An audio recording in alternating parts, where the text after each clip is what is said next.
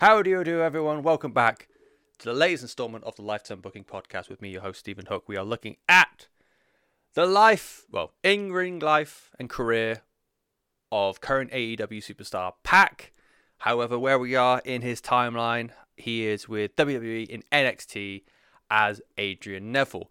I will interchange those names a lot because I'm dumb and I spent a long time calling him Pac and I always got different names. So, yeah. Pac, Neville, it's all good. It's the man we're here to talk about. Last episode, like I said, he is in NXT.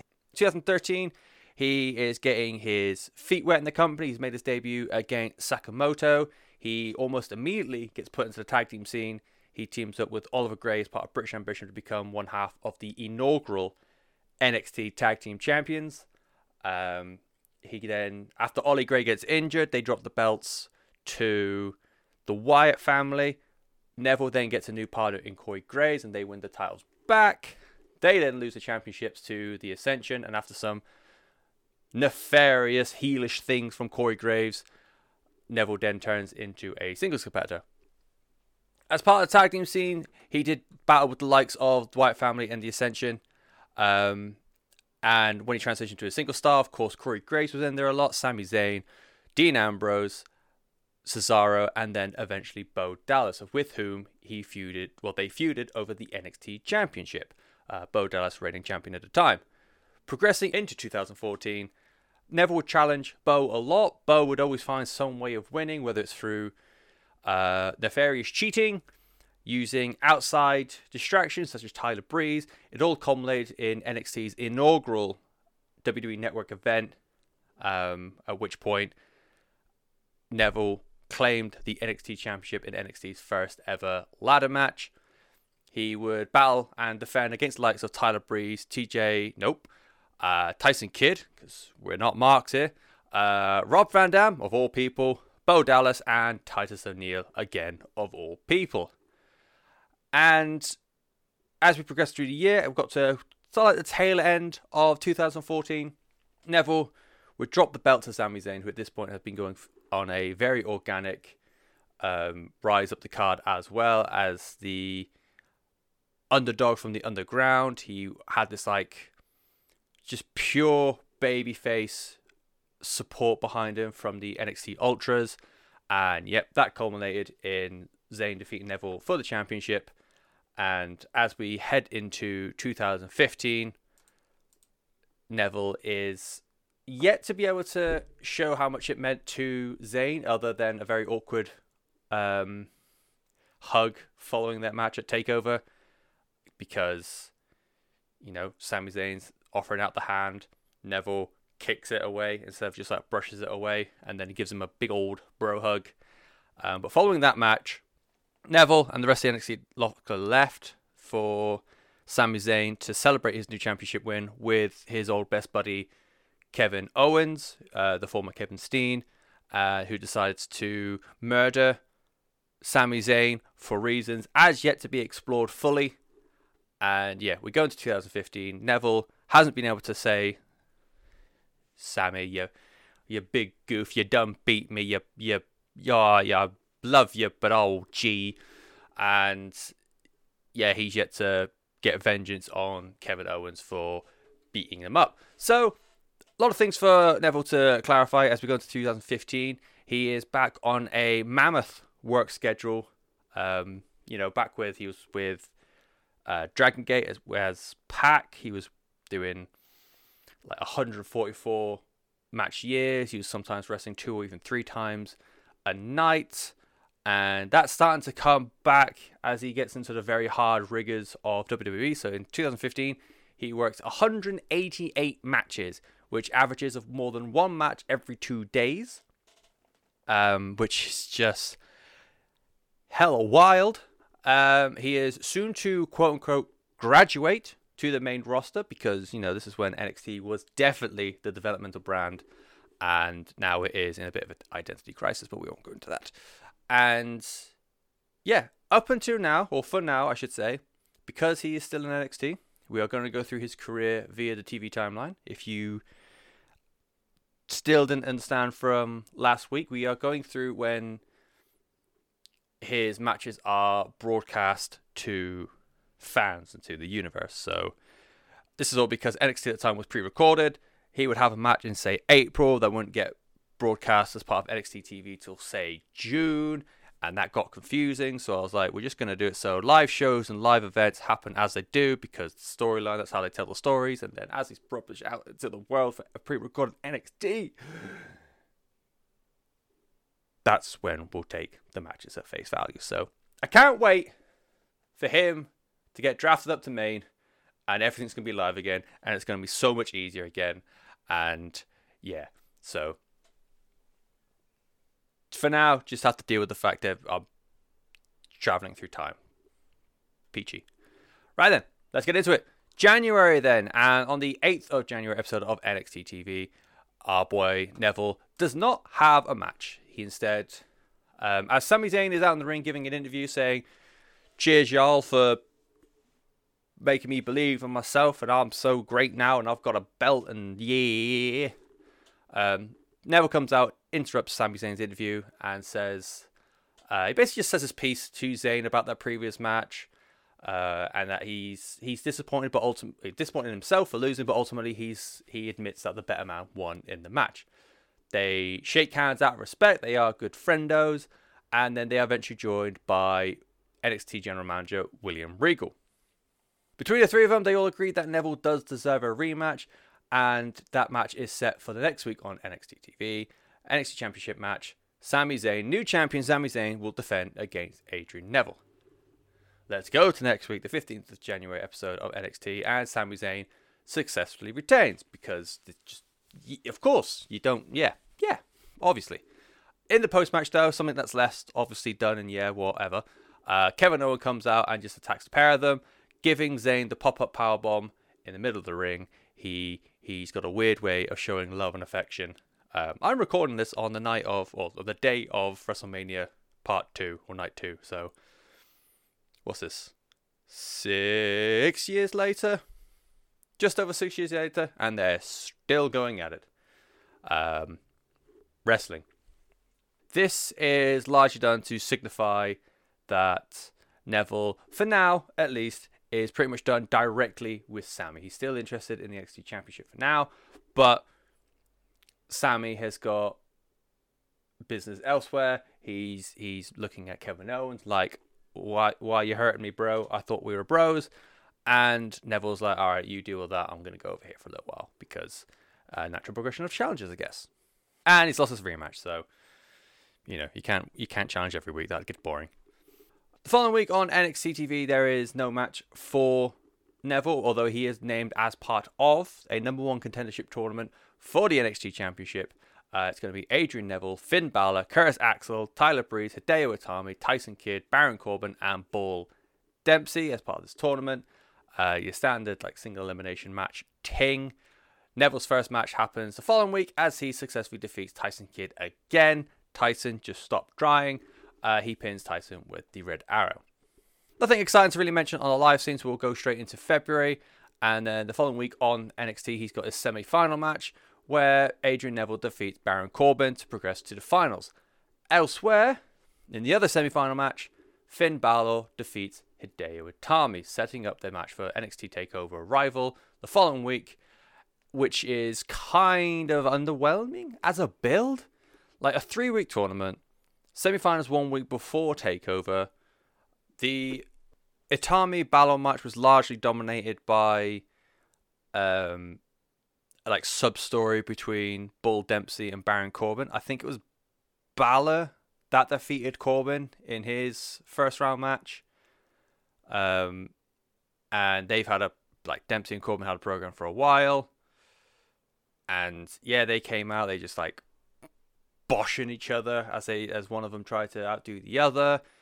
And as soon as the match was done, and this was the main event of the night, it progressed straight into a video package for Zayn and Owens, because that was the championship match for Rival.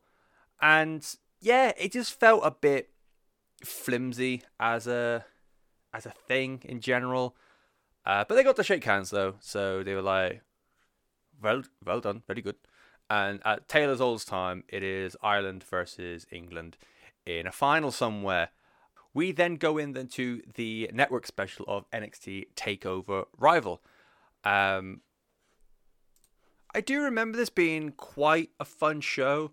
Just looking at the card now, you've got Itami versus Breeze to open. NXT Tag Team Championship match between Blake and Murphy and Lucha Dragons. That's always going to be fun. The finals match between Neville and Balor, which we'll get to. The big one that was, especially for the time, the NXT Women's Championship Fatal 4 match between the Four Horsemen, reigning champion Charlotte, losing the bit to Sasha Banks in the match that also had Bayley and Becky Lynch, and then the main was Kevin Owens versus Sami Zayn in that brutal referee stoppage. I felt like this had, or TakeOver Rival allowed for more like grudge-based storytelling as opposed to just a series of exhibition matches, which become quite prominent in the weeks prior. Bull Dempsey versus Baron Corbin was another match on the card. Baron Corbin, in fact, is a prime example of this exhibition sort of thing. I know they were building up to be like the next big heel guy, but yeah, he would have a match that would go into like 2-3 minutes, and they're like, yeah, and he was super. I remember him being super green at the time, and then yeah, Bull versus Baron stemmed from the tournament, as did Itami versus Breeze. You've got, I think the closest thing to a proper exhibition match was Balor versus Neville. Owens and Zayn has got massive history. The Women's Fatal 4-Way had a lot of history, and then will continue to build it for the years to come. I just felt like overall TakeOver Rival was pretty good. Neville and Balor got themselves a decent video package describing their paralleled career trajectory. They both started in UK of Ireland, obviously. They're both from the UK and Ireland. They progressed into mainland Europe. They eventually progressed into the US, eventually progressed into Japan. Obviously, Neville as Pac went to Dragon Gate, and Balor as Prince Devitt went to New Japan. There was some slight crossover here and there, but nothing too major.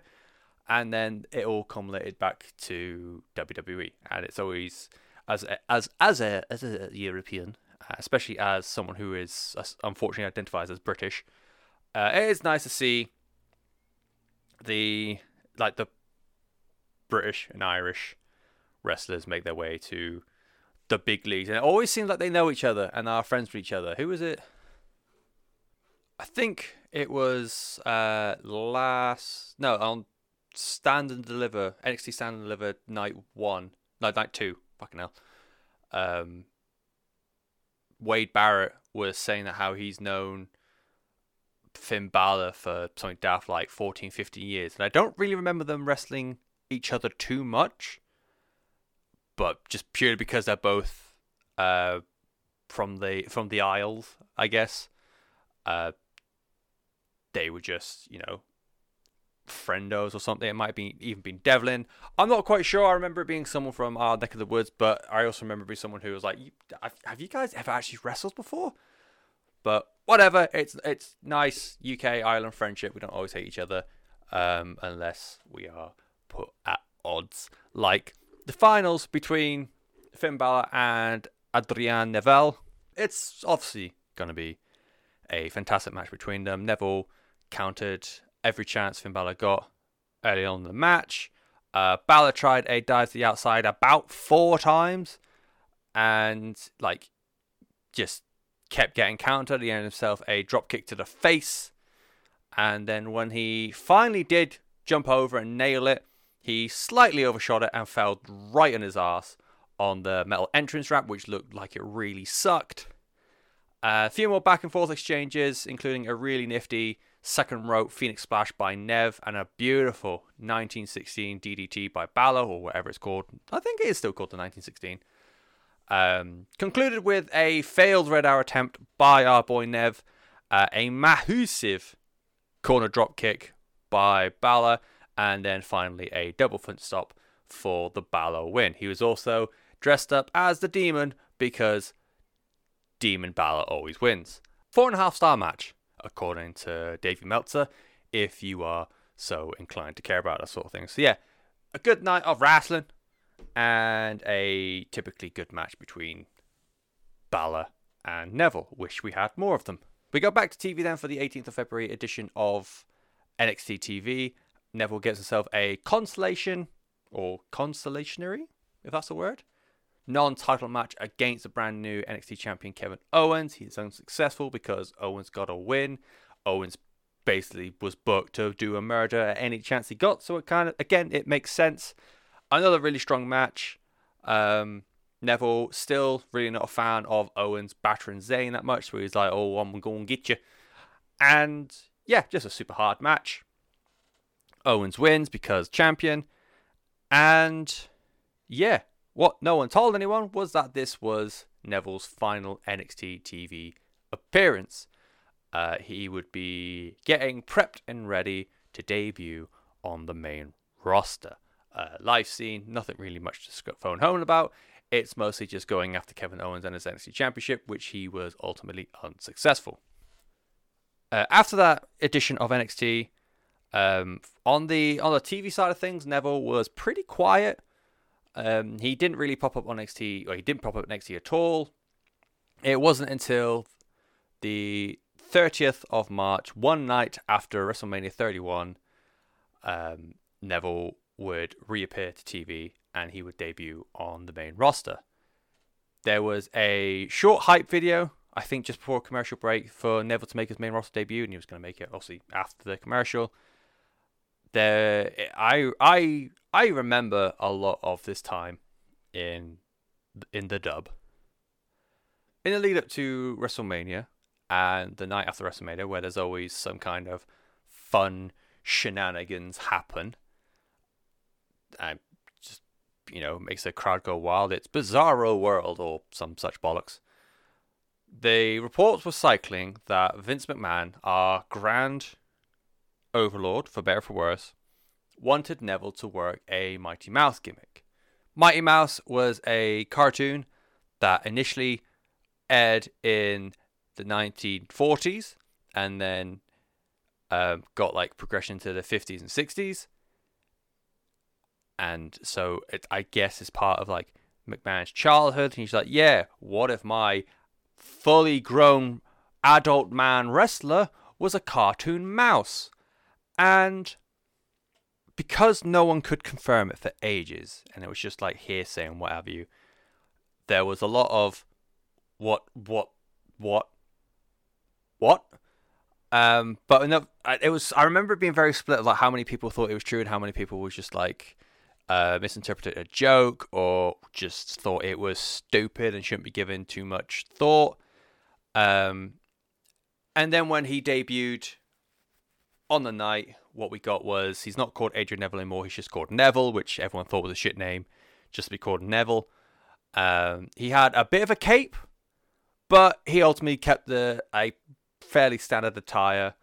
I had a cape and he had like big, if I remember right, he had just like bigger arm gauntlets as opposed to just wearing tape. But it was ultimately quite nerfed compared to like the horror ideas that people were getting in their heads. So we got off considerably early. He then went on to defeat Curtis Axel in less than 2 minutes. Standard debut fare. He did the same to Sakamoto in his NXT debut.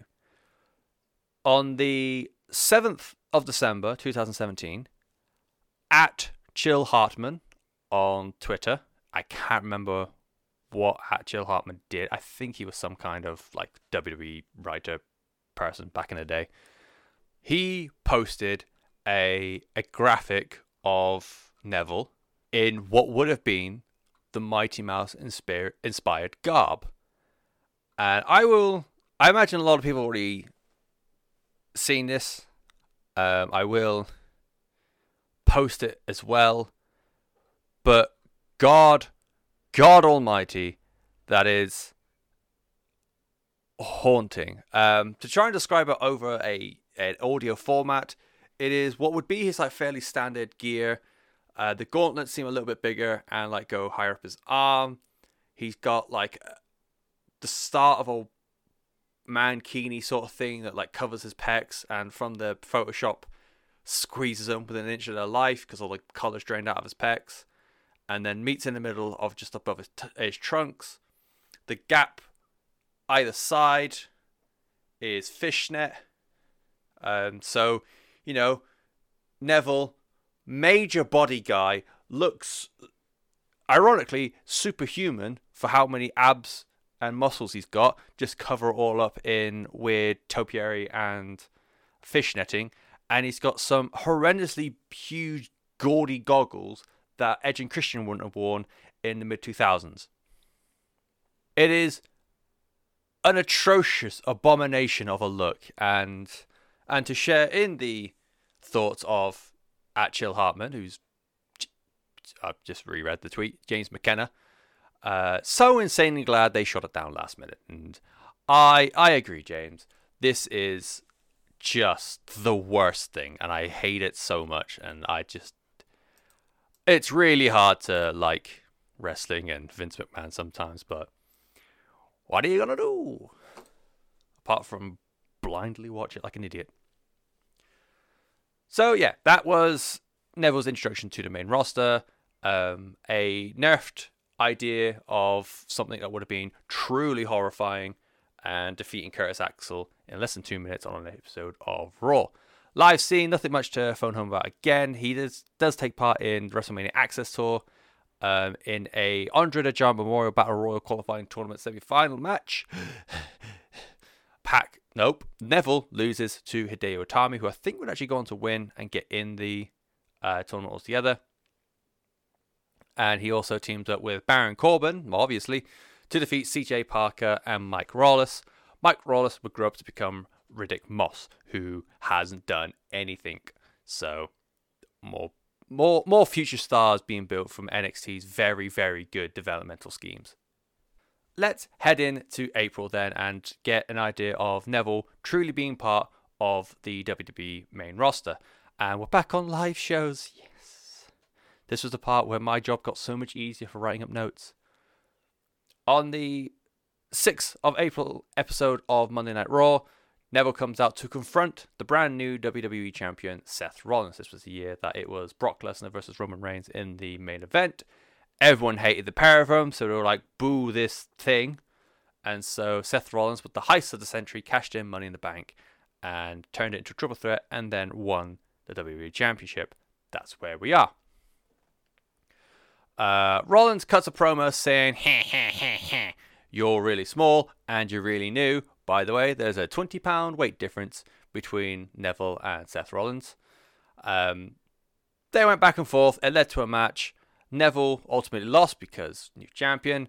But it did go over 10 minutes, and it was a chance for not even new fans, but main roster fans who don't really care about NXT, and there's way too many of them, to say, hey, this guy's pretty cool. Later on in the week, I was part of SmackDown, which actually thinking back, I don't think SmackDown was live, so this week's SmackDown, though, Neville takes on Curtis Axel again in a rematch. He wins, obviously, because it's Curtis Axel. And then elsewhere in the month, he takes part in the 2015 King of the Ring, which I have literally no memory of at all. And I was actively watching WWE Getchin Raw and SmackDown every week, so I think this might have been a network exclusive at the time. Neville got wins against Luke Harper and Sheamus, and would make it to the finals before losing to Bad News Barrett. On pay-per-view, as a vengeance against Bad News Barrett, who wasn't quite King Barrett yet, as part of the kickoff show to Extreme Rules, Neville defeated Barrett in little over 10 minutes. Live scene, nothing really much to phone home about, except a best of 5 series against Finn Balor, when WWE did their post WrestleMania UK tour, UK and Ireland tour. Nev, out of that best of 5, would win 3-2. That's getting that last little edge over Balor, even though they are different ends of the WWE spectrum now. In the month of May, Neville would work 21 bloody matches. Holy darn. We'll start with TV and just more back and forth things alongside Dolph Ziggler against Bad News Barrett and Sheamus. Neville would then challenge John Cena for the WWE United States Championship. This is when John Cena was doing his open challenge thing. Neville would technically beat John Cena in a match that went almost 15 minutes, but it was via disqualification. There was interference from Rusev. This all stemming from Rusev versus Cena at Mania, which Rusev should have won. He came out in a tank. How can you have a man come out in a tank and not win? He's not Shotzi Blackheart. He's Ru-fucking-Sev. But I'm not bitter. And Neville then reignited a feud with Bo Dallas in a 2-minute squash match. Still making Neville look really strong, but ultimately, still no one gives a shit about Bo Dallas or Curtis Axel on main roster. Nev would then get his proper pay-per-view debut on Payback, once again defeating King Barrett. Neville would win via countout. Barrett got himself intentionally counted out because he's like, I don't want any of this lark. Blah, blah, blah, blah, blah, Preston accent. And when Neville was like, alright, I guess I'll win then, Barrett jumped back in the ring, tried to attack him. Neville countered, battered him, and then hit them with the red arrow to send fans home happy. We returned to TV, and there was a sequence of matches against the likes of King Barrett, Stardust, both on Raw, Adam Rose on main event, of course, a former Leo Kruger.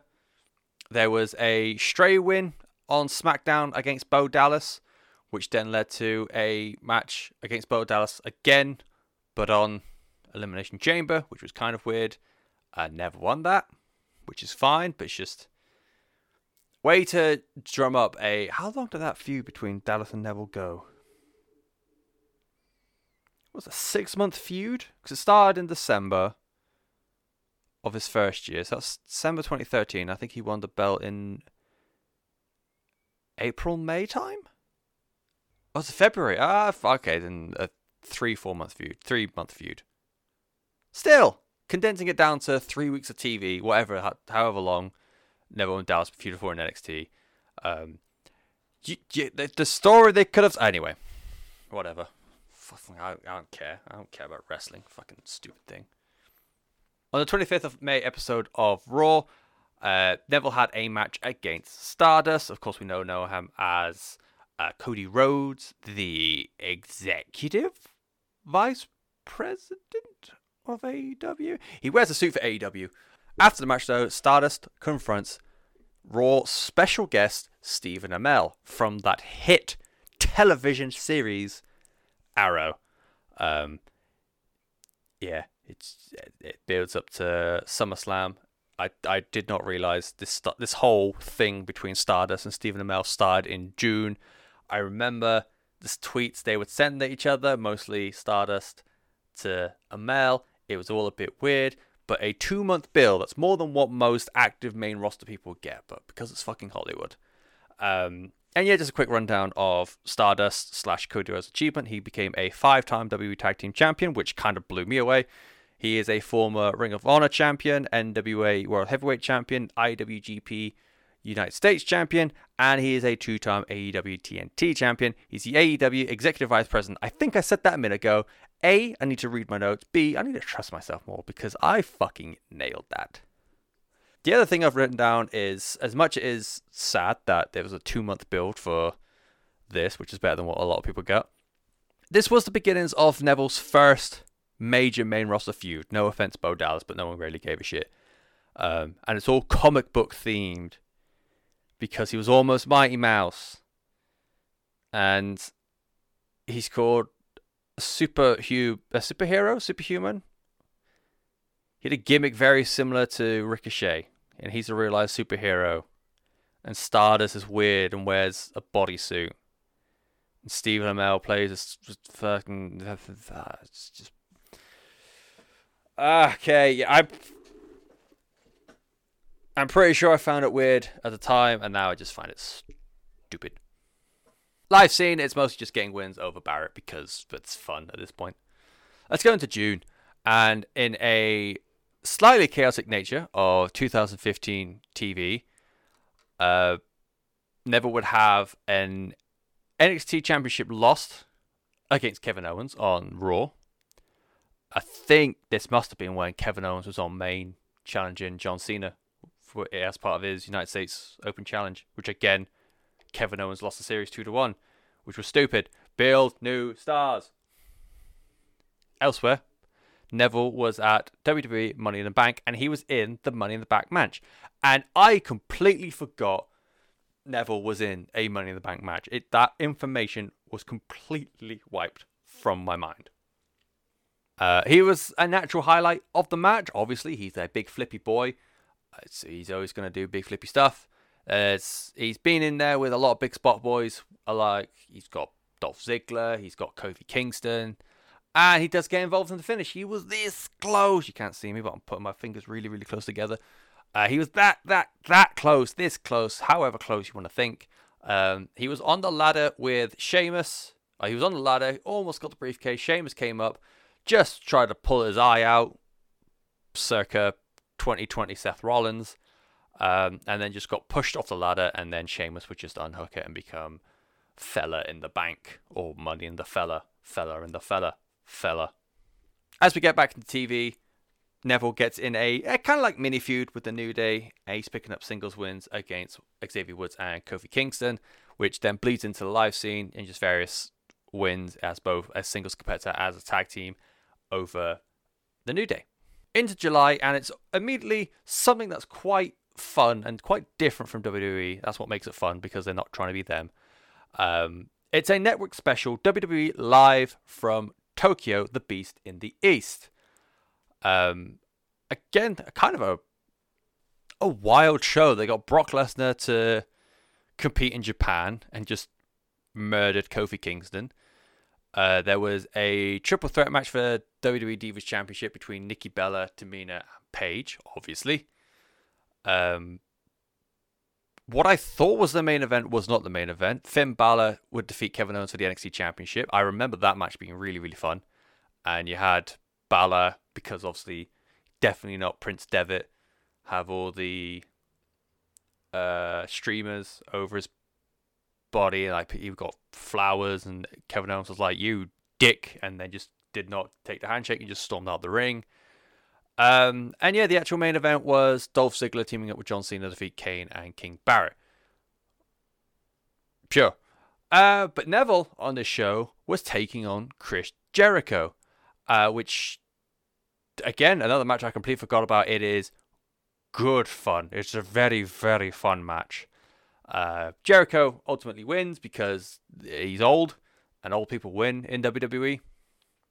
I shouldn't say old, he's older at this point. I remember, well, I don't remember, I watched the match back. It's super disappointing, the commentary team. Like, shows like this and the United Kingdom tour, they get a bit more leeway because Vince is like, "I'm not going there." So the commentary team can just be a bit more natural with how they deliver and how they like process all the information given to them. But they made sure to hype up Jericho's past with Japan. They talked about him with like FMW, Wrestle Association R, even New Japan. They made no allusion to Neville's history in Japan. It's almost like the pre-WWE careers only exists when it benefits them. Like, they could, okay, you can't talk, they don't have to talk about directly Dragon Gate or the stint he had, or the brief stint he had in New Japan. But, come on. He did so much in Japan as Pac. And I think the most they did was just hype Neville as a bright upstart. Like, fuck off. It's just frustrating. They did wrestle in Ryogoku Hall, though, which is pretty cool. I just know that from watching New Japan. After the Tokyo special, though, they do return back to the States for TUVA.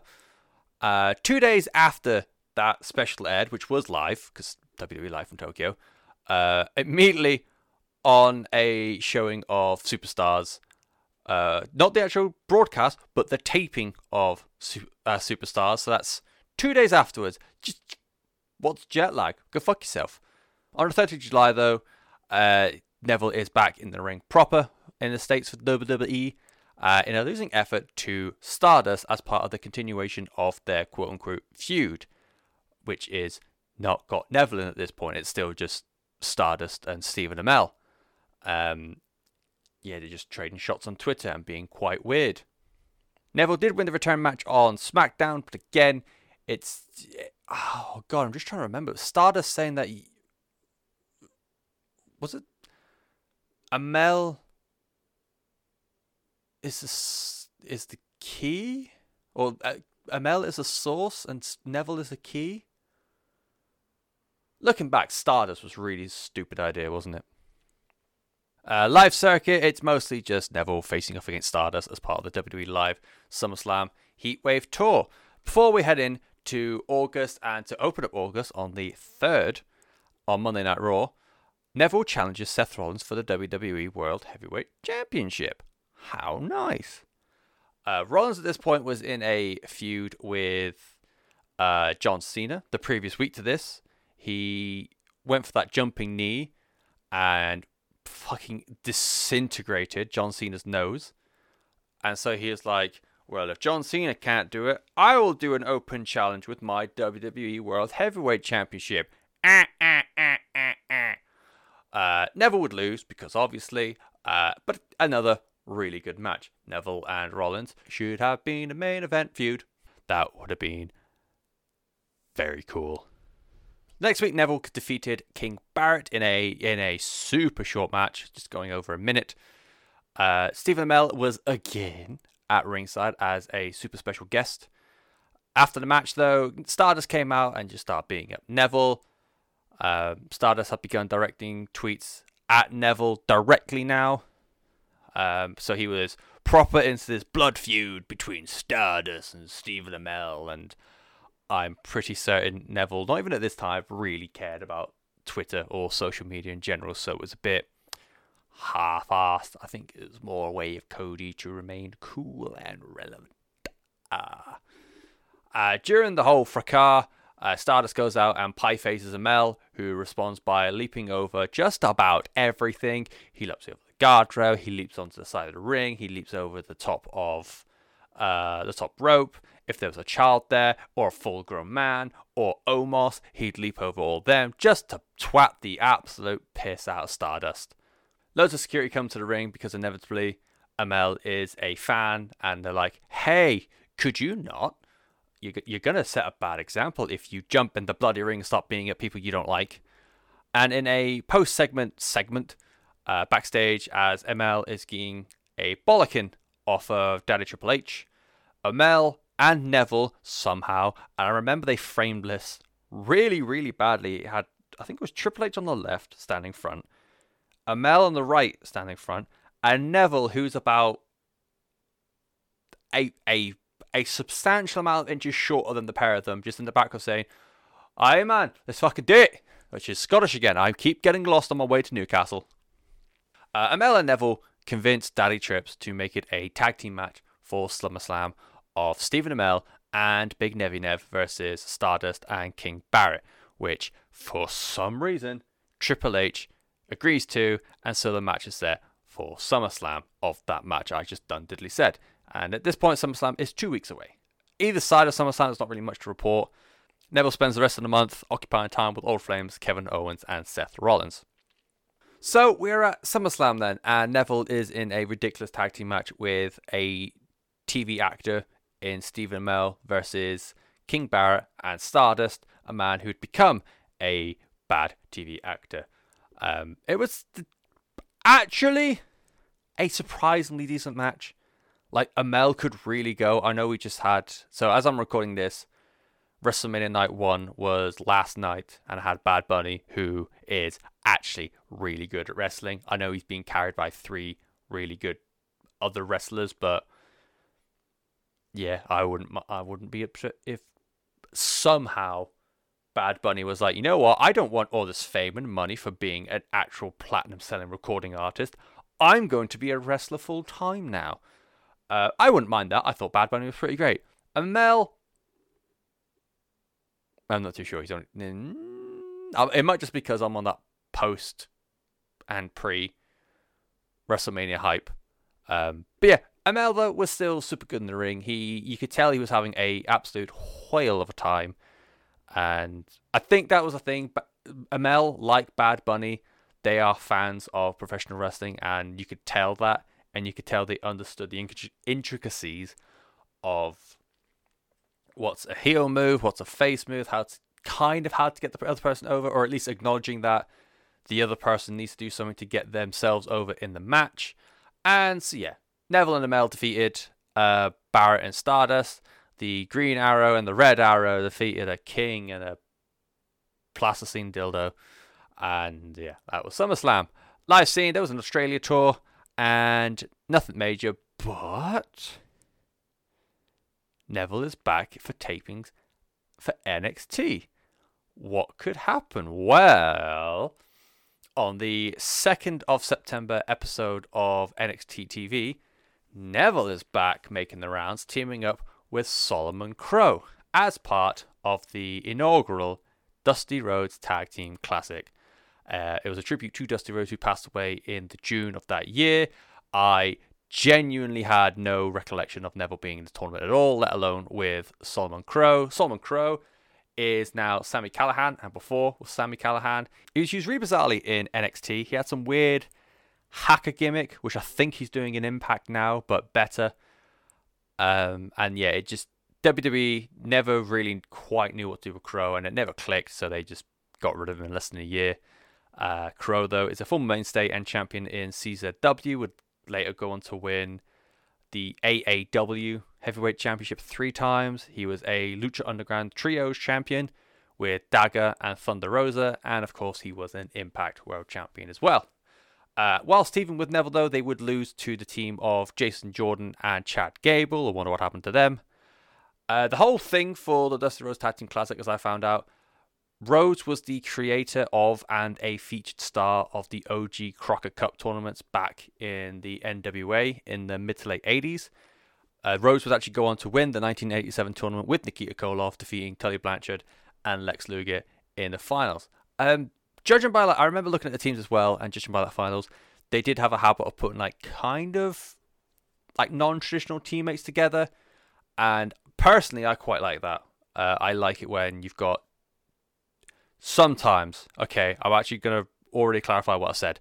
So what they're doing at the moment with the WWE Women's Tag Team division is shocking, and I hate it. Just throwing two people together who have no meaning. But when it's a tournament like this, where it's just like, hey, I wonder what could happen. This is how you build. For my opinion, this is how you build tag teams who have no history together. Put them in a tournament. That way they've both got the goal of, we want to work together to get to this endpoint of winning the tournament, and then whatever comes afterwards. That's how you put teams together, because then that way, if they lose at any point, that's how you can spawn off another feud saying, it's your fault we lost. No, it's your fault. Crash, bang, wallop. Whereas you could say, actually, we were super unlucky that they beat us. Why don't we try, keep going at this, come back, and then show that we can do it as a tag team. Tournaments are so good for building characters and storylines. Not whatever travesty is happening to the WWE Women's Division at this point. Anyway, tirade over. I felt like, as much as the Crockett Cup tournament did encourage slightly weird tag teams together, Neville and Solomon Crow was a super weird collective. And this was a tournament featuring Baron Corbin teaming with Rhino, Tyler Breeze and Bull Dempsey, Elias Sampson and Tucker Knight, Angelo Dawkins and Saya Fulton, and Finn Balor and Samoa Joe. But in particular, Neville Crow does seem a little bit odd. Elsewhere in TV, Neville is just reuniting feuds with Stardust and The New Day. Before we get on to the pay-per-view of that month, which was Night of Champions, he's back on the Kickoff show, teaming up with the Lucha Dragons, Kalisto and Sin Cara, in a losing effort to Stardust and the Ascension, Connor and Victor, who wasn't quite the Cosmic Wasteland yet, but was on that path. I don't think they pulled the trigger enough with the Cosmic Wasteland. I thought that could have been something really, really cool, and just sort of given all three of them a bit of the kick up the arse. But I think Cody left before it got traction, or they just gave up with it, or something. Probably all three, or two, all options. And the actual match was rendered pretty null and void when Neville would win Neville and the Lucha Dragons would win the return match on SmackDown 2 weeks later. So, wah. On the live scene, it's mostly just going after Stardust. That's what Neville's life is now, just wrestling Stardust. Let's go into October, and over the course of October, Neville would build the League of Nations. Remember that super cool faction that was made purely to try and get Roman Reigns over, and it categorically did not work? Well, a month before their official formation in November, Neville lost against Sheamus on the 5th of October episode of Raw. He would lose to King Barrett on the 8th of October episode of SmackDown. On the 12th on Raw and on the 15th on SmackDown, Neville would team with Cesaro to lose to King Barrett and Sheamus. On the 19th episode of Raw, Neville teamed with Cesaro and now Dolph Ziggler in a losing effort against King Barrett, Sheamus, and Rusev. On the Hell in a Cell kickoff show, Neville would team with Dolph Ziggler and Cesaro again to defeat Barrett, Rusev, and Sheamus. On the 26th episode of Raw, he would lose to Alberto Del Rio. And on the 31st of October episode of Main Event, Neville would lose to Rusev. He has put the foundations of the League of Nations stable right in front of the world, and we had no fucking idea. At least I didn't, because I wasn't very aware of things at that time. This was at a point where I was in my 3rd year at uni, and all I knew was pain. Elsewhere, live scene, he's just going after Stardust, which makes sense, and Heath Slater. But I don't know. I just don't know. We're heading to November, and on the 5th of November episode of SmackDown, the Proto League of Nations feud continues in a losing effort against Alberto Del Rio. And then the following week, Neville enters the WWE World Heavyweight Championship tournament. And he's in Manchester. He gets a win over King Barrett. Next step, baby. And then he loses the next Raw to Kevin Owens. I'm just trying to think of why the championship was vacated. I know this is about... because Roman ended up winning it. Let's see. Oh, this would have been when Rollins had to vacate because of his knee. He went for that powerbomb on Kane, and he went one way. His knee decided to go the completely opposite direction and just blew up. Ah, memories. Before we get to Survivor Series, on the 23rd, on Raw, there was just a random win for Neville against Mark Henry, of all people. So, cool. Yeah, why not? Neville did get a spot, kind of, on the Survivor Series card. He is on the kickoff to supposedly one of WWE's biggest shows of the year. He teams up with Goldust, the Dudley Boys, and Titus O'Neil to defeat Bo Dallas, the Cosmic Wasteland, the official Cosmic Wasteland of Connor, Stardust, and Victor, and also The Miz in a traditional 5-on-5 match that went just under 20 minutes. I remember this being a super last-minute addition to the card.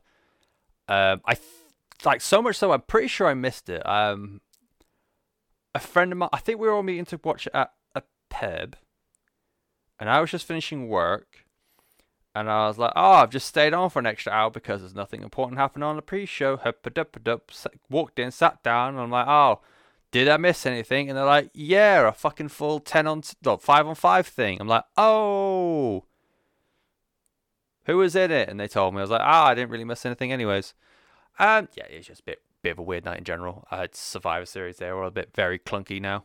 But I'm pretty sure this was like the actual cannibal start of the League of Nations, because Roman Reigns defeated Ambrose in the finals for the world title, and then Sheamus cashed in Money in the Bank, and Roman Reigns got pinned in amongst all the confetti, and it looked like he was going to cry, and everyone was like, boo Roman, boo Sheamus, boo Triple H. We're not booing you because we're bad, we're just booing you because none of this is what we wanted. So yeah, that was Survivor Series in a nutshell. You're welcome. Live circuit, there's a fun little spot for Neville, the UK tour in amongst his time, and he gets a win over Stardust in Newcastle. That's nice, heartwarming motions things. And he also challenges Alberto Del Rio unsuccessfully for the United States Championship on a holiday tour. So, cool. Let's go into December then, the merry month of Christmas. I've gone nearly an hour in my recording, so boy howdy, there's going to be a lot of editing in this. It is a SmackDown loss to the recently promoted Tyler Breeze. It's a strong win for Tyler Breeze. I can't see this going wrong at all. Neville almost immediately got his win back on Raw. defeating Tyler Breeze. Obviously, that's how getting a win back. 50-50 booking. Hooray! Oh my god, main roster did Tyler Breeze so damn dirty. Curiously though, during the match, The Miz came out to get the crowd to rally behind Mr. Neville. When Nev confronted Miz backstage, Miz explained that he could make Neville a star. Basically, a star in Hollywood. Star Wars Episode 7 was about to come out. He could get into Episode 8. You don't want that. In return, because of obviously Miz's Hollywood connections, in return, Miz wanted Neville to teach him a British accent because Hollywood was looking for a new James Bond. Because this was the point in time, I think, where Daniel Craig was like, I'd rather self-harm than play a movie character, which aged so well in the world of normalizing mental health. And Neville responded with virtue and with good faith by saying, interfere again, and I'll push a lightsaber where sun don't shine. Where am I there? I regularly listen to Cultaholic and What Culture podcast, and I still don't know a Geordie accent, apparently. I don't know where the fuck I went then. Anyway, back on topic. Would this be a big time feud with The Miz, Neville versus Miz? That would actually be a pretty fun feud, but nope. There was a couple of matches on the live circuit, which Nev did win, but it didn't amount to anything, which I hate this company sometimes. On the 21st episode of Monday Night Raw, they had the Slammy Award. Hooray! People care about them. Neville got the award for Best Breakout Star of the Year, or just Breakout Star of the Year. The other nominees were Kevin Owens. It's fair. Charlotte, again, pretty fair. Tyler Breeze, and Braun Strowman, which at this point, yeah, he was kind of cool when he first debuted. I think it was when he first debuted as part of the Wyatt family. He had the sheep head, but the black sheep head. He had bad hair, and he was like before he could talk. No, but kind of. Owens comes out and says that he is upset that he didn't win because he beat John Cena in his debut, and he's like, that's a fairly good point, to be honest. Not many people can say they beat John Cena in their debut match. Is it him and Carlito?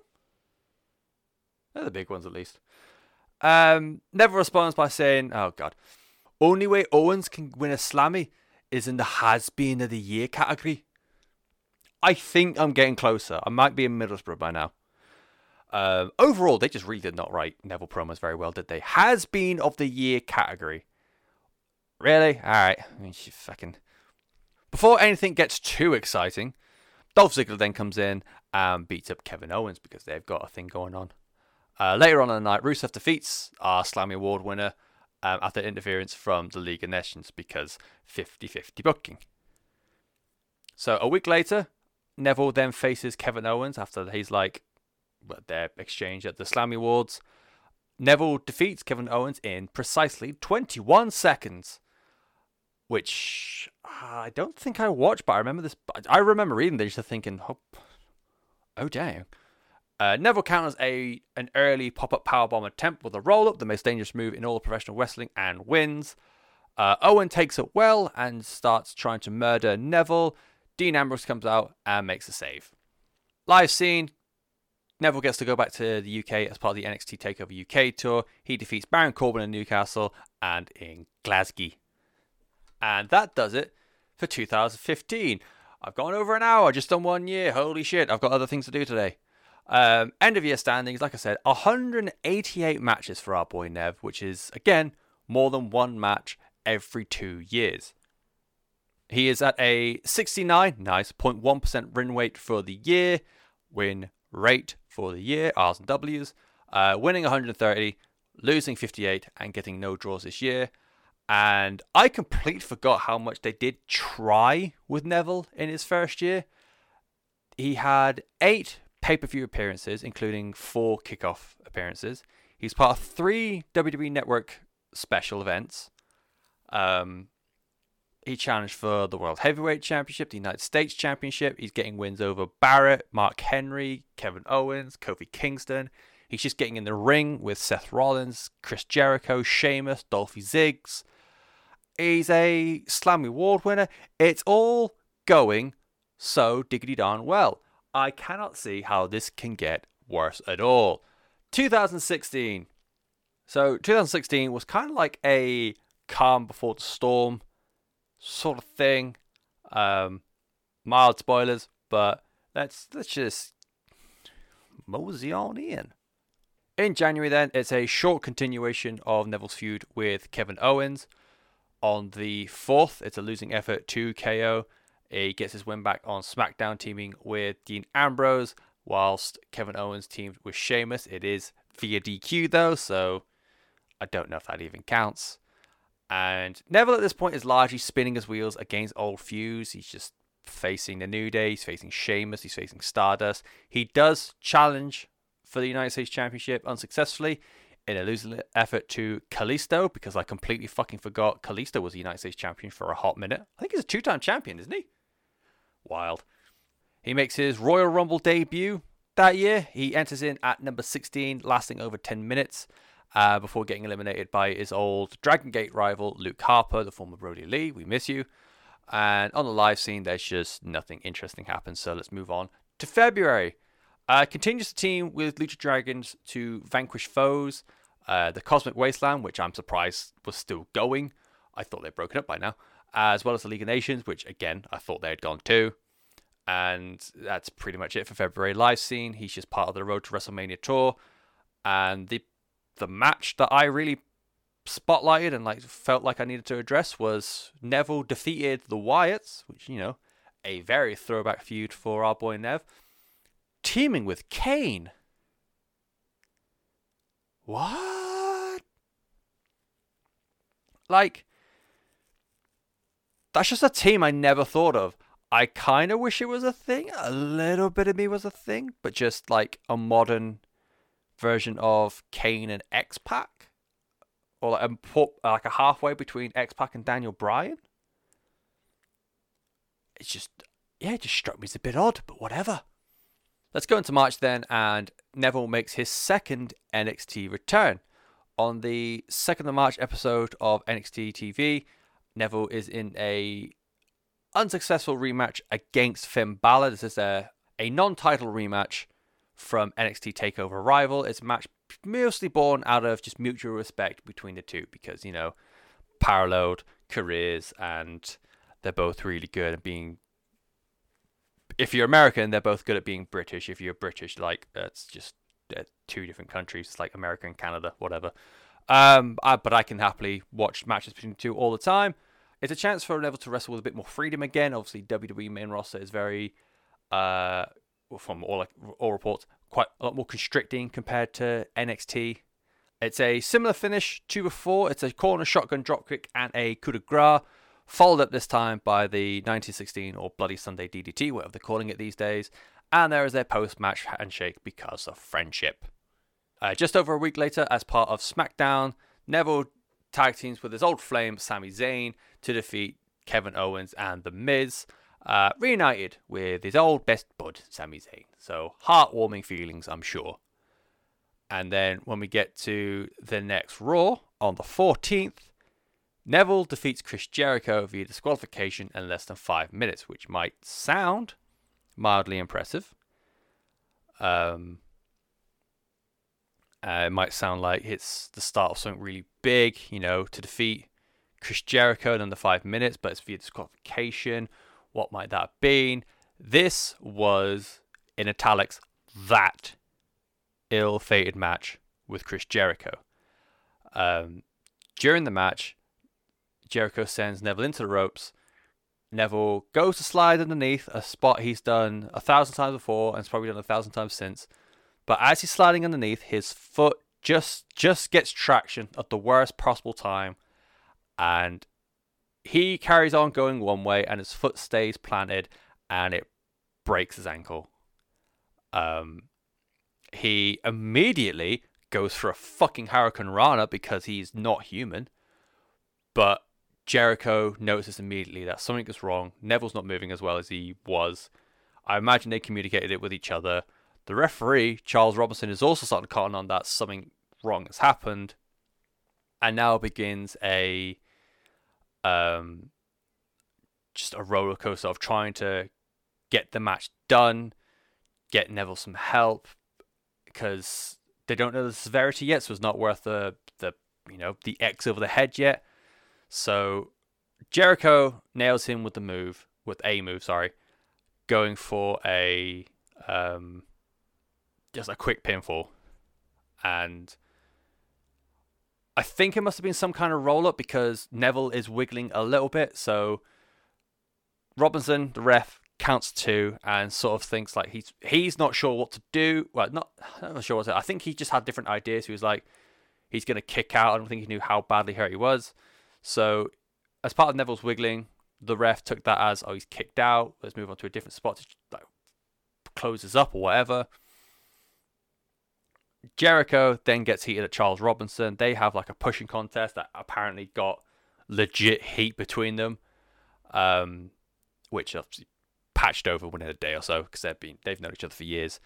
And Robinson throws the match out via disqualification as Jericho puts his hand on the ref, and it's explained that Jericho just lost his head in a match. Yeah, complicated situation. It involves a lot of people thinking on the fly. If in that situation, I think you want to have Jericho or you want to have a Robinson because they've been in this long enough to know what to do. It's just a shame that they were both in there because they know what they want to do. It's just different to what the other person wants. This was just a huge shame for everyone involved, not least Neville. There's a WWE Network clip or WWE.com clip which shows him obviously very emotional getting checked out by Med. He is out for 2 to 3 months. His ankle doesn't require surgery. I imagine just a cast and some rest. But this does mean that he is missing WrestleMania.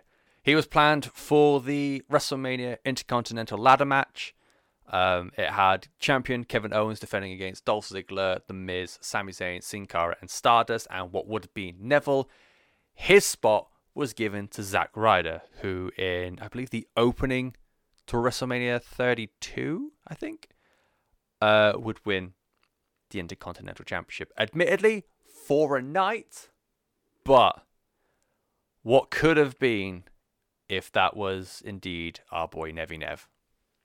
He does take some time off, as you'd imagine, because he's just fucking killed his ankle. And next time we see anything of our boy Nev, it is in July. On the 19th of July episode of Raw, Neville is drafted to SmackDown as part of the 2016 brand split.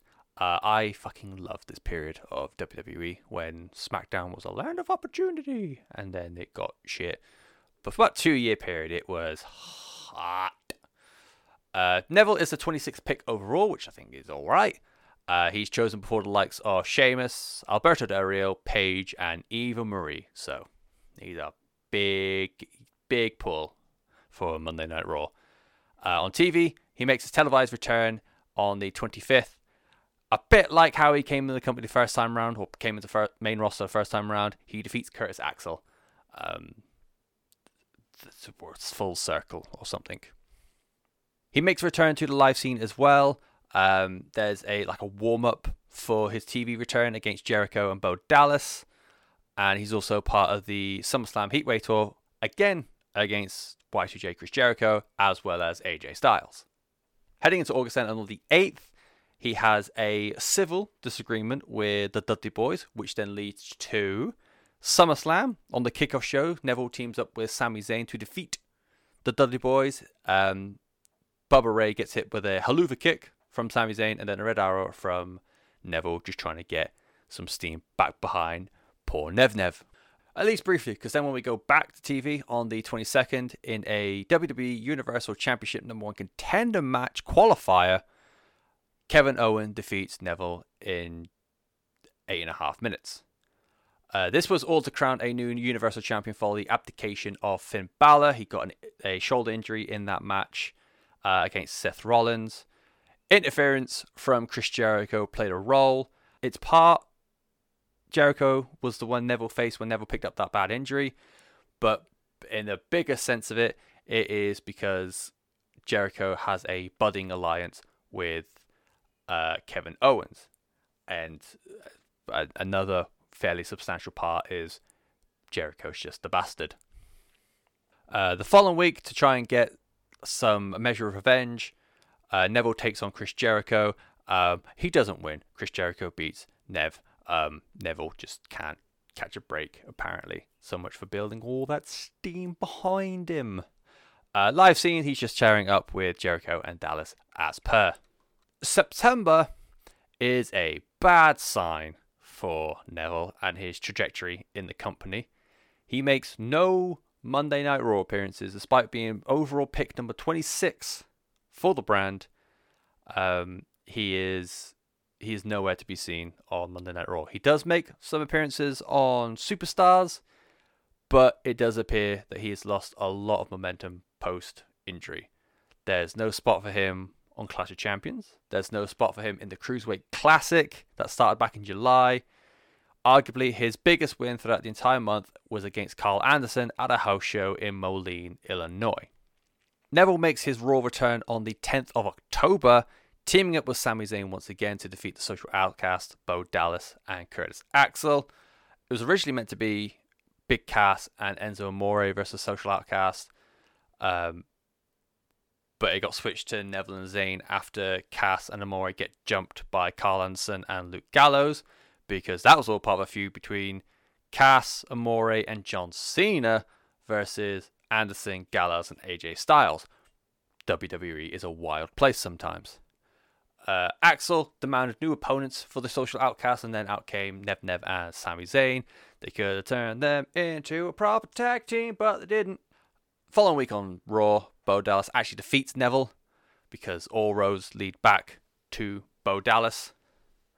And on the 31st, on a Halloween episode of Monday Night Raw, Neville participated in a battle royal for a spot on Team Raw for Survivor Series, but was eliminated by the eventual winner, Braun Strowman.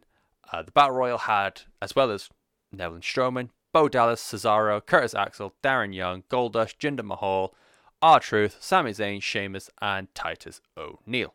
Live scene is a good win rate, R's and W's, but it's against lower card folk or just flat out jobbers. It's Bo Dallas, Curtis Axel, Jinder Mahal, and Titus O'Neil. It's a bad omen for our boy Nev. There is one sole TV appearance for Neville in November on the 11th of November episode of Superstars. I didn't even write down he was against. Live scene, a lot of matches against Bo Dallas, a lot of runs of Neville teaming up with the Golden Truth, Goldust and R-Truth, as well as Darren Young, defeating Bo Dallas, Epico and Primo, who at this point were the Shining Stars, and Titus O'Neil. And then we get into December, where things start kind of picking up again for Neville. At the Roadblock end of the line pay-per-view, Rich Swann successfully defends his Cruiserweight Championship against the Brian Kendrick and TJ Perkins in a triple threat match. This was when, I think this was the year where they tried to make the Cruiserweights actually mean something and failed miserably. Neville comes out at the match, seemingly to congratulate Swann, but I remember watching this and thinking he's going to turn on them, because no face has ever just come out and like clapped his hands and said, yes, very good, well done, without it being like an actual friend in a big world championship match. This was a cruiserweight triple threat, and on TV there'd be no mention of Neville and Rich Swann ever having a previous relationship, so whatever. Neville comes out after the match, it's finished, went to like, oh, well done, Bonnie lad, and just immediately starts belting him, turning heel for the first time proper since he started with WWE and NXT. And it felt kind of shoehorned, like I said. It was just odd. They could have done it 100 different ways. They could have done it in like a post-match interview with Swann saying, so, what do you want to do next? And he just gets battered by Neville, or like gets battered by someone, it pans up, oh my god, it's Neville. Instead of just, yeah, I thought it was dumb. I just thought it was a little bit dumb. Next night on Raw, Neville comes out and claims that the fans only cheered him because he was vulnerable or small, and proceeded to attack Rich Swann along with Brian Kendrick after he interrupted him, and TJ Parker then came out to try and save Swann. It's leading to like a tag team 4-way kind of feud with Neville and Kendrick versus Swan and TJP, back when people liked TJP. And after that, Neville just starts beating the shit out of the Cruiserweight division, starting with TJP and, in a non-title match, Rich Swann. And live circuit is just the last of his face days before turning heel and getting early Cruiserweight Championship shots against Rich Swann. Obviously, at this point, all unsuccessful, but that changes in the new year. I managed to talk for an hour on 2015 and managed to blast 2016 in about 20 minutes. So I've probably missed out. I suppose I don't have to talk about 3 months of telly and the 4 he was on. He wasn't injured and just not being used. So there we go. That's the bread that butter sometimes. In 2016, Neville would have 104 matches with a 75% win rate. 78 wins, 26 losses. Obviously, a smaller number because of his ankle injury in the March, or was it July? That's when he came back. Yeah, 4 months missing, and he's still getting over 100 matches, which I think is pretty impressive. He's also got, since he came back from his injury, he has such little direction and only started picking up in December. So 104 matches I still think is pretty impressive for the lad. And yeah, a huge loss of momentum compared to 2015. But at this point, with the WWE saying, hey, look at all our cruiserweights, aren't they great? Remember that Cruiserweight Classic? You like that? And look what we did with the what's a diva? We only have women now. People were kind of excited, I remember, about what Neville could do with the 205 Live division. Hopefully, something he did in NXT could then work in something like 205 Live. Just bump them up and make it a bit more relevant, a bit more watchable.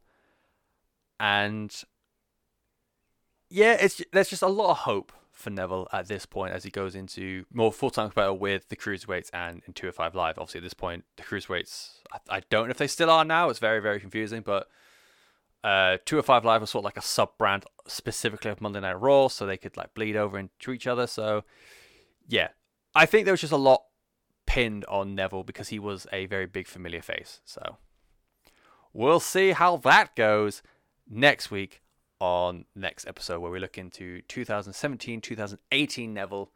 But as a spoiler, 2016 was Neville's final full year with WWE. Yeah, it gets kind of wacky and a little bit sad. So we all got that to look forward to. Thank you very much for tuning in, listening to me ramble. I went a lot of diatribes, and I apologize unless you find that stuff interesting. And then in case you're welcome, let me know how it's going either way at Lifetime Booking on Twitter, Facebook, and Instagram. Tell me it's going good, tell me it's going shit. Just please someone talk to me. I am very alone. I talk to myself on a podcast for over an hour a week. That's where we are right now. I don't have anything to say. I got everything in really quick. So yeah, I blabbered on for so long, I've ran out of things to say. You're welcome. I hope you enjoyed WrestleMania. There you go. That's something to leave on. Fuck off. Bye.